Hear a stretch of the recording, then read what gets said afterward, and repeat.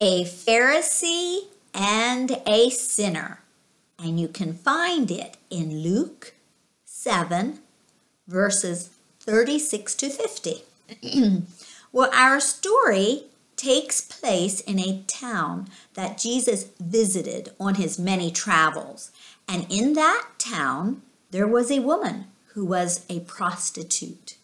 Now, prostitutes sold their bodies to men for money. And this woman hated what she did, but no one would give her a chance to change. She felt stuck in a dirty life with no hope for anything better.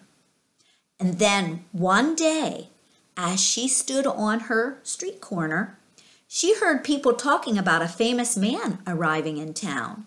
She heard them say he was kind to sinners such as her, giving them a chance to change their lives. She heard wonderful things about him, but she also heard some of the Jewish people say their leaders were not happy Jesus was in their town. Oh, Jesus, that is his name, thought the woman. I need to see him. I need to talk to him. But how? He will never come to my street. No. Somehow I need to find him. And then she heard that a Pharisee named Simon was inviting his fellow Pharisees to a meal, and he was inviting the man named Jesus too. She listened carefully as they mentioned how they wanted to question Jesus about some of his teachings. And the woman knew where Simon lived, and she made plans to be at Simon's house when Jesus was there. She would take a gift. Yes, she would. But what? What could she take? She didn't have much. Maybe this was the time to use her little bottle of expensive perfume she had been saving for a long time. Yes, that would be her gift. But Simon would never let her in his house. Never. She had to find a way. She just had to. Well, meanwhile, the day came when Simon's guests started to arrive. And the Pharisees, they came a little early, so they would be there before Jesus arrived. They wanted to discuss how to approach Jesus with their questions. Well, the servants were very busy washing the guests' feet, wiping them clean, and then graciously escorting them into the meet with Simon, who gave them all a welcoming kiss. And while they stood there talking with each other, Jesus arrived. Simon invited him in and introduced him to all his guests. Then Simon motioned for all of them to take their places at the table, and the servants, they started to serve the food. Well, as they were eating their meal, the woman, who had waited quietly outside, entered Simon's house and ran to Jesus, kneeling at his feet. She was overwhelmed with emotion and burst into tears, wetting his dusty feet. She could see her tears trickle in the little streams of dust down his feet. She had not planned to cry. Impulsively, she wiped the dust and tears away with her long hair. And then she opened her little bottle and anointed his feet with her perfume. She kissed his feet over and over, begging for forgiveness through her tears. Well, all the while, Simon and his guests were watching Jesus and this woman. You know, Simon recognized her as the one who stood at the corner of the street downtown, inviting men to come to her house. How? He wondered to himself, how did this sinful woman get in his house? And here she was begging for forgiveness and crying.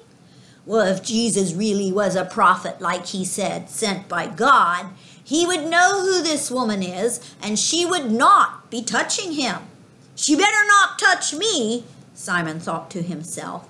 He motioned to one of the servants. He'd have this woman escorted out his house immediately.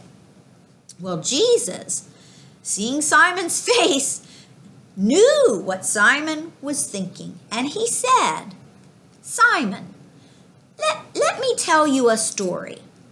2 men owed a rich banker some money. One owed him 500 silver coins, and the other owed him only 50 silver coins. Now, neither one of them had any money to pay for their debt, and they begged the rich banker to be patient with them. But that banker, seeing they both were too poor to pay him, he took pity on them, and he canceled their debts, not to owe him anything. Now, Simon, which one do you think loved the rich banker the most? Well, Simon, he answered, saying, well, probably the one with the most debt, the 500 silver coins. Jesus shook his head in agreement. You are right, Simon. Have you been watching what this woman has done since she's entered your house? You know, when I entered your house, you did not give me water to wash my feet. Yet she has washed my feet with her tears and wiped them with her hair. You did not give me a welcome kiss. Yet she has not stopped kissing my feet. She even poured perfume on my feet to anoint them. Let me tell you, Simon, her sins are many, but they are forgiven, for she has shown great love to me. You know, those who think they do not have many sins see little reason to ask for forgiveness, Jesus mentioned as he looked around the room. And then he turned to the woman and gently pulled her to her feet as he spoke. Woman, your sins are forgiven. Your faith has saved you. Now the Pharisees around Simon's table started whispering to one another. Who is this man who thinks he acts for God? Thinking he can forgive sins? Only God forgives sins.